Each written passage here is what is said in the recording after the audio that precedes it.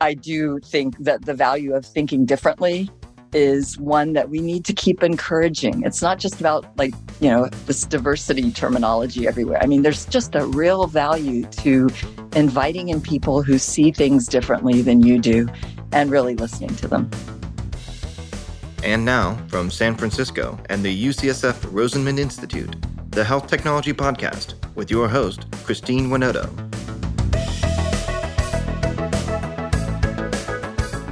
When Rosalind Picard joined the MIT Media Lab faculty in 1991, she was given a crucial piece of advice: take risks.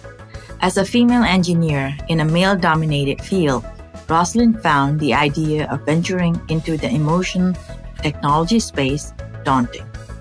But she decided to take the risk anyways.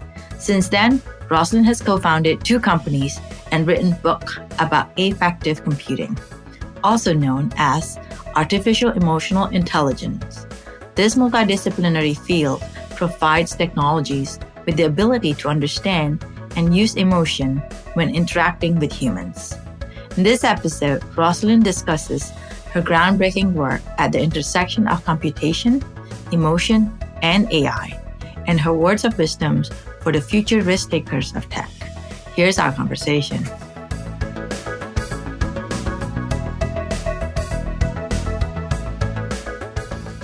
Welcome, Rosalind. Thanks for joining me today. Thank you for having me here. It's a pleasure.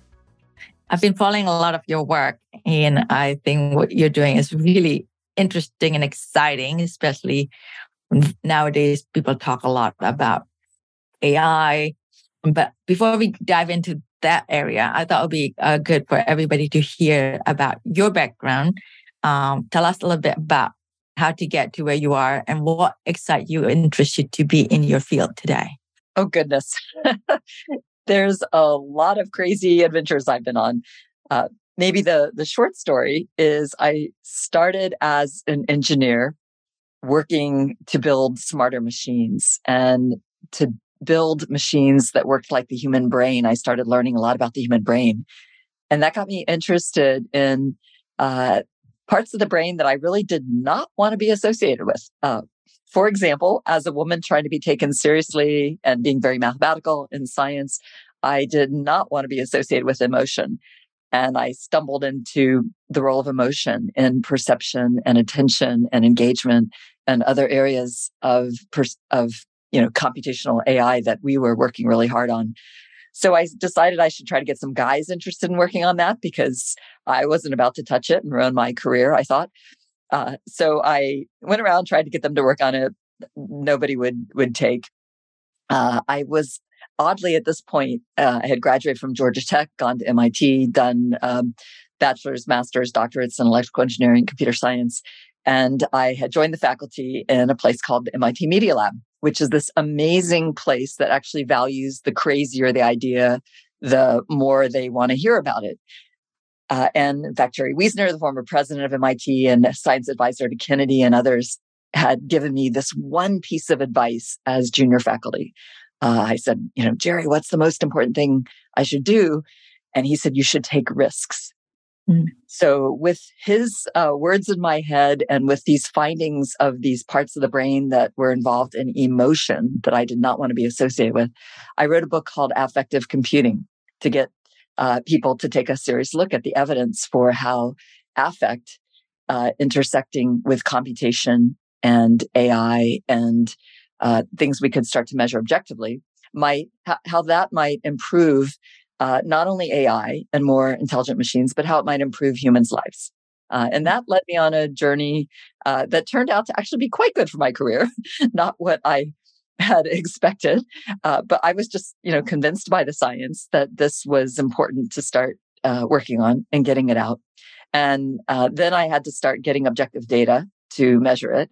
So we started building wearables. People like Steve Mann and Thad Starner were very instrumental in the early days in our lab, helping us build wearable technologies.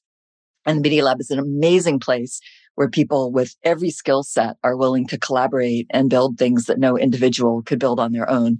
So we built some of the first wearables to monitor the continuously changing physiology that we now know is quite coupled to what's going on in the brain.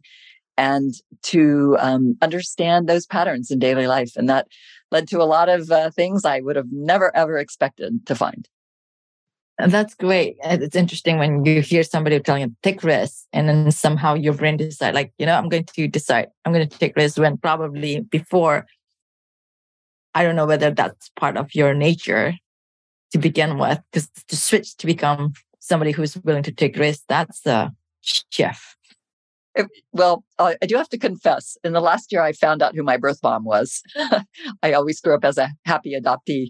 And I still am a happy adoptee, but I also learned that I had a 17-year-old birth mom who was a skydiver, and I used to be a skydiver. So maybe there is a little bit more risk-taking in my genes than just comes from talking to Jerry Wiesner. But I'll have to say that a woman in engineering at the time I was getting started, there weren't very many of us, and to be taken seriously meant a lot, right? We kind of had to.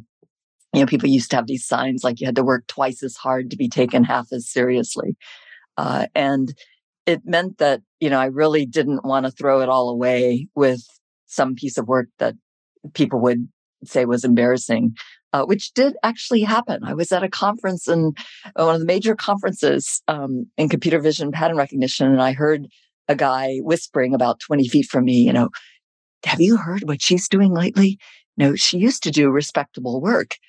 And I was horrified, right? Because that was exactly my fear if I worked on emotion, what people would say. But 5 years later, that same person came up to me and asked me for my data. He had started working on the same kinds of problems, trying to model emotional changes in human beings with objective data.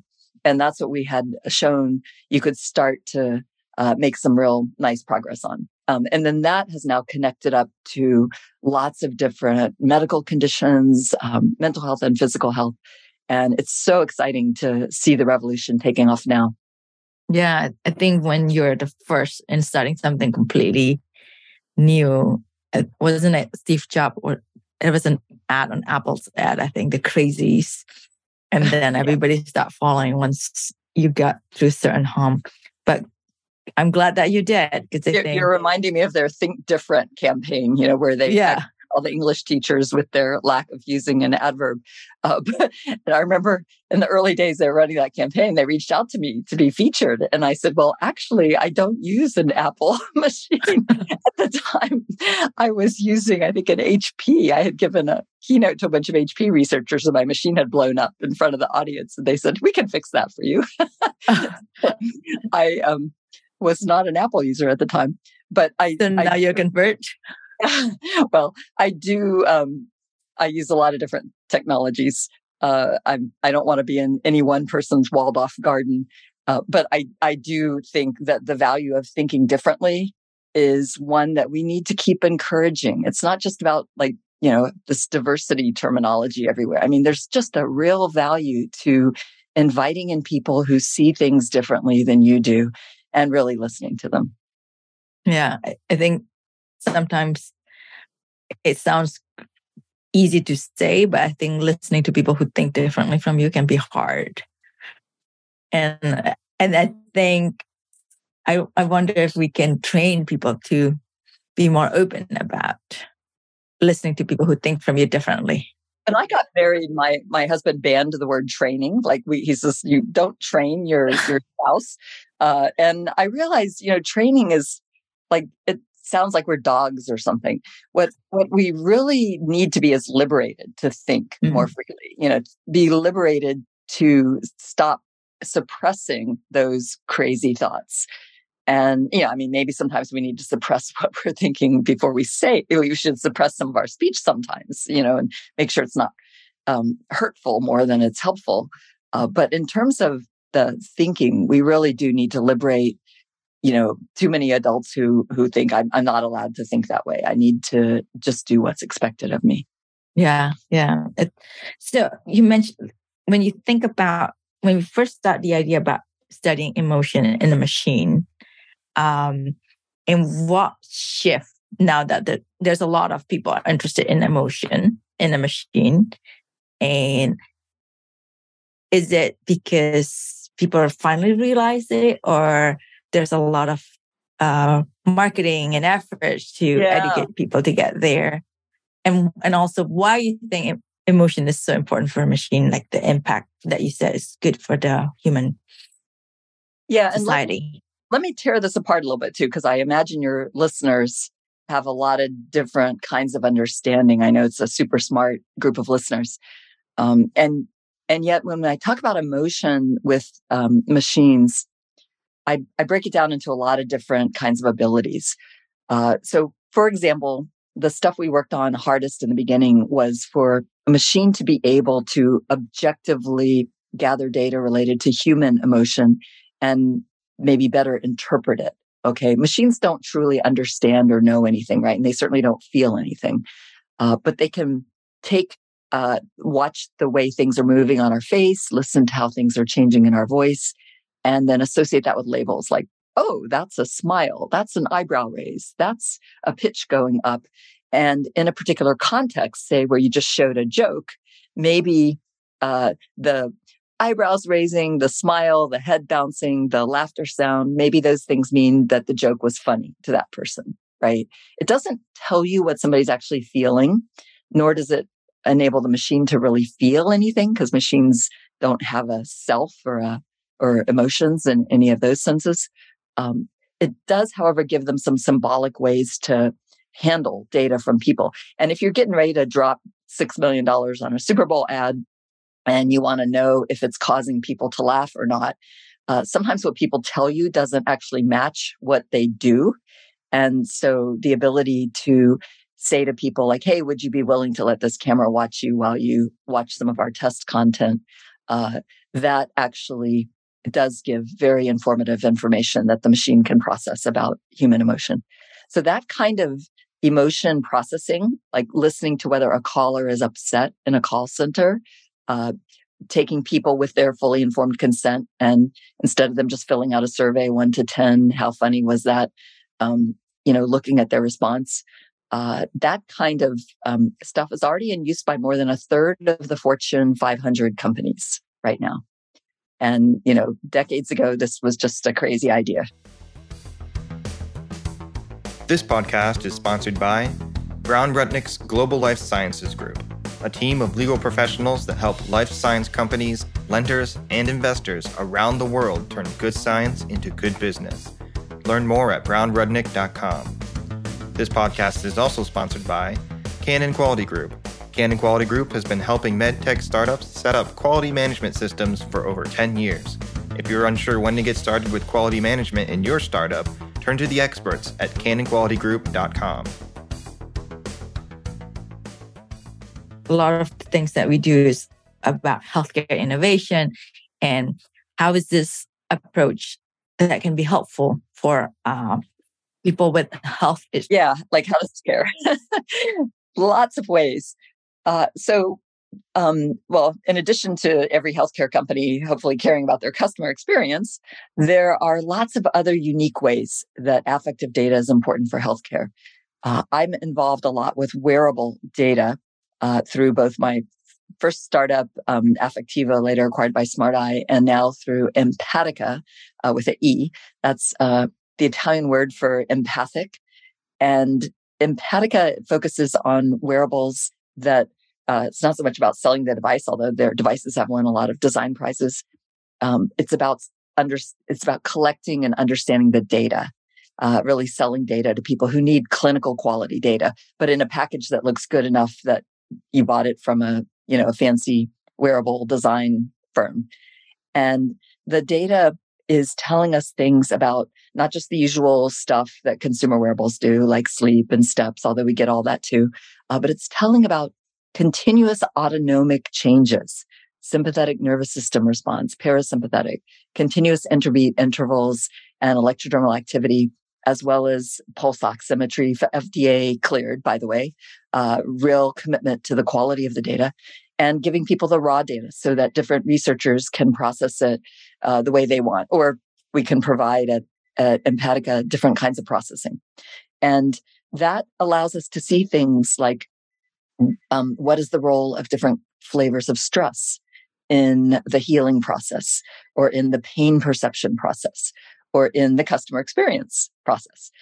We're also looking at the way stress interacts with lots of different health conditions. For example, and this was really cool, before the pandemic started, I had this, we've probably all experienced this late at night when you're like really tired and you're pushing yourself to stay up late and you're working on something and you're wondering if you should hang it up and go to bed early because you're tired and you don't know if you're getting sick, or if no, you're just tired because you've been working hard lately and you should stay up and push through it.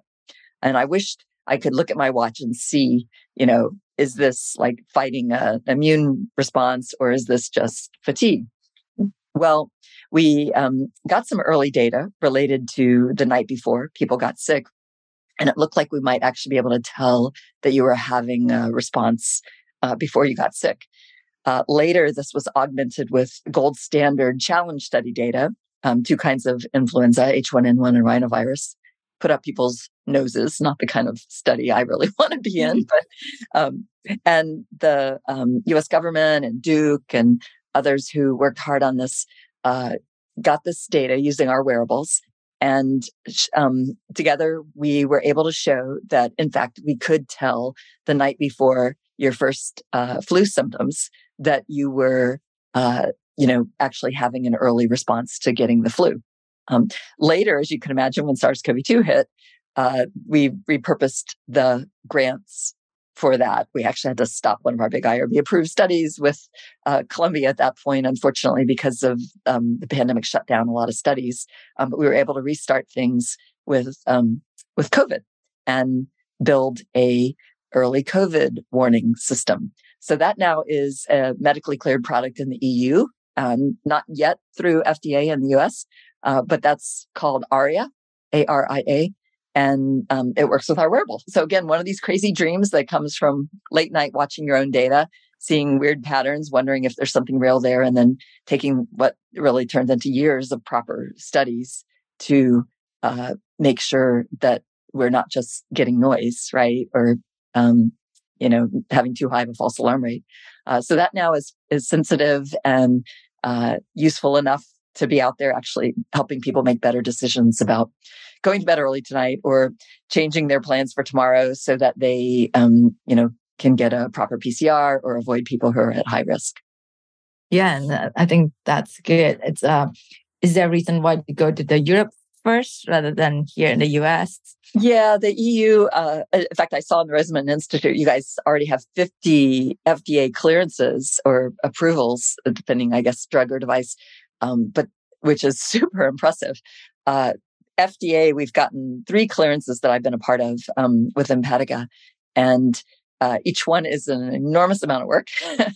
So we usually go to the EU first, where the EU's standard, it's changing. They're raising the bar even more over there right now. But usually if it's sort of good enough for a gold standard top medical journal in the US, like 3 blind doctors rating your data, blinded to, what you're running on it with your AI, and your AI matches it, and you have super high sensitivity and specificity and, high significance and gold standard, multi-site, all that stuff. Usually all those kind of criteria are good enough for the EU. But my experience with FDA, they always come in wanting something else on top of all of that. And so, you work with them until you've given them that. And by the way, the FDA has been evolving their standards too, learning a lot more about AI, learning how to deal more with adaptive data, which I think is really important for the future and for future health. And also nicely now requiring people to include more diverse participants in their studies, which is really important. So many of the early wearables, the pulse oximeters and so forth, anything with the light-based heart parameters, PPG, photoplethysmography, those have not been as accurate in many cases on people with darker skin pigment. So it's really important that they tighten their standards there. Yeah. One of the things that you're working on is also with the autistic patient population. I remember when iPad first came out, how excited a lot of the autistic patients, parents, they can use something different as another tool to help them. And tell us more about that work that you're doing in that space. Yeah, thanks. I have a super happy place in my heart for people on the autism spectrum. We maybe it comes from being at MIT, where we're all where we the more different you are, the more we say you fit in at a place like MIT. I have learned so much from people on the spectrum. Their minds work in wonderful and different ways, and I just treasure the time I get with them. I have learned so much from different sensory experiences to different ways they take input very literally, different ways they see social interactions, and different ways they communicate. Lots of amazing, exciting, wonderful things to learn about the human mind from getting to know people on the spectrum. They have hugely influenced our work. For example, in the early days, when we started building systems to read facial expressions, one young man showed up at my office and said, "Oh, you're building a tool that helps a computer read faces. Could you help my brother?" And I'm like, "Tell me about your brother." And he starts telling me about how he couldn't interpret facial expressions in a conversation, how he was autistic. And so we started working on tools to help people like him. And while we were hanging out with these folks and getting to know them, which is a wonderful value I've picked up from the Media Lab community, right? You don't just walk in with your knowledge as a scientist and kind of impose your solution on people. You spend time with the people that you think you might be able to help, learning from them and co-designing with them. Like what would they really like to see? Not that they know what's possible. So there's kind of this dance, right? Of, here's some crazy things, or imagine you could have anything at all, and, iterating with them. And at one point, so many of them wanted a tool, and we built tools for them. And today, now these tools are out there, which is awesome. But one day, one of them came to me and said, "Roz, you have it totally wrong." And I'm like, "Okay, what is it? What do I have wrong this time?" And she said, you think my biggest problem is understanding other people's emotions, but that's not my biggest problem. She said, "My biggest problem is you're not understanding my emotion." Oh dear. So I shrunk about 2 inches tall. Great. I work on this, and I'm so sorry. I'm sorry. I haven't understood your emotion. What is it I haven't understood? And she said, "It's not just you. It's everybody's misunderstanding my emotions." Not sure that made me feel much better. But she said, "What you're missing is my stress." And I realized, we all kind of have this notion of, we think we're pretty good at seeing when somebody's stressed. But she had an atypical way of showing her stress. And she was having massively more stress than most of us, are aware of. And she said, talking to other people on the spectrum, this was very common. And in fact, now that I've talked to many more about this, I think this really is very common. Actually, it's become hugely common in our society today, too, just among young people, especially post-pandemic. So as I started to learn more about what we could do to help her stress be better understood, I realized some of the lab-based measurements we had been using of physiology could be very useful for getting that fight or flight response and those real-world naturally occurring forms of stress. But those sensors involved wires on your fingers. You couldn't move your fingers. You couldn't even type without a motion artifact in them at the time. You couldn't wash your hands. They really got in the way. And supposedly they really only worked on your fingers and the bottoms of your feet. So we built versions for those places. We even did work with infants who were at risk of autism with rigging up baby socks with these sensors. I'll never forget the day the accounting people came in and said, "This Professor Picard, she just ordered 36 baby socks. Like something is wrong. We can't allow MIT purchasing to be buying baby socks. Like somebody stop her." And I showed them how we were, doing these soft wiring and measuring, trying to find a really friendly way to get data from these children. They finally approved the order. I said, "I'll just, it's okay." So tell us why it's important for that individual, for you to understand their stress and to measure it, and how that helped that person. Yeah, one of the things, it's funny, I wish I'd learned this earlier in life, but it wasn't until later in life that I learned how important it is for people to feel understood. It's one thing when somebody says to you, "Oh, I understand," right? But I mean, how do you know if they understand? But when they say back to you, you know, "Oh, wow, that sounds like that could be really painful, what you're going through," or "Wow, that could, if I were in that situation, I might feel a lot of fear, right? Or I might feel betrayal, or I might feel hoodwinked," or like when people start to put words around whatever it is that you're going through, the stress, the negative experience, or whatever, the external validity being kind of held up in front of you is very it's hard to describe, but psychologically it's very freeing. It's very affirming. It's kind of liberating. It lets you let go of something that might have been kind of grabbing you and controlling you, see it outside of you, and then that usually frees up the person to problem solve around it a lot better, not get stuck in that emotional state, but move past it. So when another person understands truly, or maybe they don't really understand, like a man may have never understood childbirth pain, but if he can still try to put it in words and describe some similar pain he's experienced and reflect that back to you, that is incredibly therapeutic for people. And even when a machine does it with machine empathy, we've had machines do this, it's incredibly helpful for the person who feels understood, even if they're not truly understood, right? But the words allow them to see the state of themselves outside of themselves. So when you're saying that you're using the babies who are have a higher risk of being autistic, like what are you measuring and what you're trying to achieve from that data that you're trying to collect with the babies? Yeah, so we've done a bunch of studies with infants, and there's a whole lot more to do. It's an incredibly exciting area for future research that I am super excited about. Some changes that are about to happen there that are going to enable a lot more work there. In the beginning, what we were trying to do was to see if they had different kinds of autonomic responsivity to pain. Not that we want to hurt any babies. We were going into situations, into the medical environment where they are naturally inflicting pain, like a heel stick, or a regular doctor's visit, or shots that the infant's getting.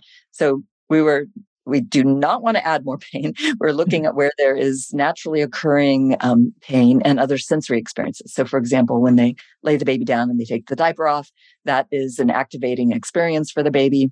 What does that autonomic profile look like? And then we want to characterize these profiles across lots of different kinds of infants and understand the distribution of typical responses and the distribution of atypical responses, and then see if any of those atypical responses are associated with other developmental issues. And so the goal is to have the tool to diagnose early? Yeah. The goal would be, well, there are a lot of things. We would want to understand if there was something that was atypical that was associated with leading to a problem, where there's also the opportunity to intervene earlier. Now, what the right way to intervene is still open research, right? But you can start to imagine a lot of things. So, for example, if this is a child with hypersensitive responses to pain, then don't say, "Hey, this child is overreacting." Like, just say, "Look, they're wired differently. We may need to do more to pre-calm them, to set up expectations, and to manage the stress afterwards, right? So that they learn to associate a less threatening, to not associate threat and fear with this also, right? Because when you start associating threat and fear with a certain stimulus, then you build anxiety even before the stimulus. And then the overall pain profile is even larger, right? So we've been monitoring this. We're seeing like responses that precede the pain stimulus. They're like already going ouch before you even touch them. So a lot of pain, I think, is also this fear and anxiety before pain. And if we could not just measure the pain, but understand that whole experience, we might be able to improve that. And that's true of all people, not just infants. Right. I think it reminds me when I have a child And I remember seeing so many different kids. They have different personality, but it's almost like everybody's react at different level on different, like some kids are more open to uncertainty and some have to be like rigid. So as a society, we always say, they have different personality, but which is true. They have different. Yeah. And we think like in autism, when a kid hears, like I remember one little boy heard the screaming of this baby in this room. And then afterwards, he didn't want to go back in that room. And I don't know about him, but I know people like him who have described that the sound was so painful that it was like a traumatic, painful experience for them. And so it's actually very smart that their body would not want to go back in there, right? For that. Whereas the rest of us are like, hey, get over it. What's the issue? Get the kid back in there. We don't understand, right? We're not understanding their stress and their pain. So when these wearables and these tools help us see objectively that this kid is experiencing this at a very different volume, at a very different autonomic level, then it kind of takes away the argument about like, does the kid just you're being difficult or you're not being difficult? Yeah. It's like, hey, let's stop blaming the kid. Look, he's just wired in this different way. Let's think more constructively about how to help him manage the fact that his sensory experience is so different.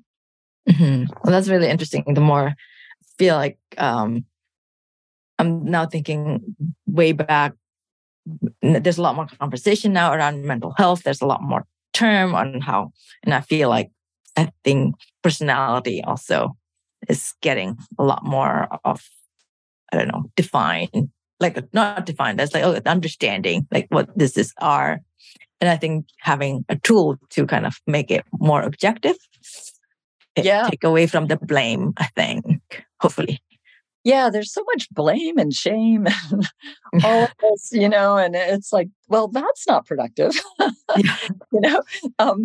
I never forget one of the first times we showed some objective affective data to a big high-level decision maker in a company. And he said, on hindsight, you've just shown us something we already knew, but we realized we didn't believe it before. And now we believe it. And I was a little annoyed, right? Oh, what do you mean you already knew this? But the point was it made a difference in how they acted. Before they kind of thought maybe that was true. And now it's like, okay, we have all this reasoning about it and we have this objective data. I mean, not that data is always 100% perfect. It's not. But when you look at the whole picture and you see that and it's compelling, sometimes that makes it easier for people to just move forward, right? Stop being stuck, get unstuck, move forward, get things fixed. You're in the academia and also you're part of the startup innovation. I'm just trying to do you see the difference between where you are sitting in academia versus how to start up? And what's the difference? Like what areas that it works well in academia that translate very well in a startups environment? Yeah, so I am full-time at MIT in the Media Lab now. I also consult for Empatica, and I do some other consulting for other large companies in the wearables and healthcare spaces from time to time too. I'd say the risk-taking works very well in the early phase of the startup and in academia. One of the things that also works well if your startup is going FDA or medical is, certainly with my academic background, although not with all of them, is a real dedication to rigor. And some would say a dedication to pushing through pain, right? Because some of that process is so painful and so miserable that maybe one of the best predictors of whether or not a person's willing to do it is, did they already get a PhD from a place like MIT, right? Where it's so hard that if you've done it in the top program, like in our CS program or EE program, or our Media Lab, we have a super tough program. Then when people have done that, it's proven that they can push through and persevere and handle a lot of things that might derail other people. So those things I think carry over well. If you're investing in people for a startup or considering who to partner with in a startup, these are qualities that work. I'd say one of the things that I see a lot of that I would recommend against is people who haven't yet settled on what people need to have. There's a lot of aspirational, oh, it would be nice to have. Oh, it's cool. Maybe we could do this. And I think that still belongs in academia. And when that goes over to industry, I don't know about, maybe some people have made a lot of money off of that, but I would not personally invest in that, because so much of that is like, the hammer in search of the nail, or it's just like, it could be a cool idea, could be really amazing technology, super neat math, super brilliant insights. But it doesn't mean people need it in the form that it's in, or that they're going to pay for it. That's really going to solve a pain point or a real need out there. So that's one of the things I've learned to really look for under the hood. Like, is there a real business here? Is there a real, problem out there that people are willing to pay to solve with this solution? If not, I think it needs to stay in academia for a while. Not quite ready yet. Yeah, keep playing. So you mentioned earlier that being where you are, there's a lot of challenges, and I'm sure there's a lot of time things did not turn out the way you wanted.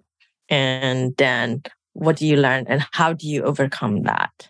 Like, how to keep getting up and keep knocking that? Oh boy. I'm teaching an AI mental health class right now, and our last lecture coming up next week is touching on this topic of meaning, meaning and purpose. It's one of the 5 pillars of well-being in like Marty Seligman's PERMA model, and work based on early work by Carol Riff and others, where it's not just about being happy or engaged or achievement or relationships. There's meaning, and where does that come from that sustains you, right? When things are empty, when your tank is empty, you're burned out, and you just took another hit. You got another rejection, or another, investor or sponsor or somebody pulled out because, their account tanked or something. So there certainly are a lot of hits, and I've had a long list of them. The first thing I do is I don't count them. I don't keep track of them. One friend telling me how many rejection letters she had, and I'm like, I have no idea how many rejected whatever's, papers, proposals, where I do not count them. I do not keep track of them. I'm always looking for the next, I want to learn from them, but once I've extracted what I'm learning, like those aren't on any lists. It's more about moving forward. And I think drawing energy and inspiration, I think in my personal experience, I have to get it from something much bigger than myself and my friends and my network. And the models of meaning we've been studying almost always point to a higher purpose, something beyond the friend group, something beyond ourselves. And this may not be a very popular answer in the Bay Area these days. But years ago, I switched my thinking from saying, I don't think there's anything out there, sort of this atheist thinking, to, there's actually a lot of interesting evidence that there is something out there. And I certainly see amazingly more resilient lives that turn to that. We see more data that people who have like regular practice in a spiritual, most of the data happens to be with Christian church communities, but people going to regular religious practice, and they have better health, even controlling for their health going into the study, better lower suicide rates, better mental health, better physical health, all kinds of things. And if you look at the active ingredients of that, there are a lot of fascinating components of it. Yes, there's a social component. Yes, singing. Yes, forgiveness. Yes, community support. But also something outside of all of our humanity that seems to be not just awe-inspiring, but also a source of strength. So for me personally, I have switched from, yuck, I don't want to have anything to do with all that stuff, to, wow, like this makes a difference in my life. And so I highly recommend, if people are feeling depleted and really unable to find what they need to bring joy and sustain themselves, that they turn to some of these faith communities and, really seek I'll say the G word, seek God, seek what, maybe you use a different word for God. And maybe your concept of God is this little childish thing that needs to go away. You need to believe in something bigger. Yeah. But I do find that, if you expand like physicists to before the origin of the universe, outside of space and time, something grander and greater than all that science and our ability to comprehend and think limits our thinking to. If you allow, again, that liberty of thought, you can find much greater strength. That's great. Well, thank you. Thank you for sharing that.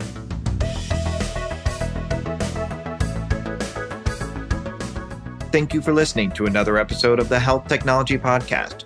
We want to thank our executive producer, Herminio Neto, and our podcast engineer, Andrew Rojek.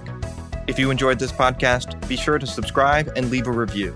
The Health Technology Podcast is available on all major platforms.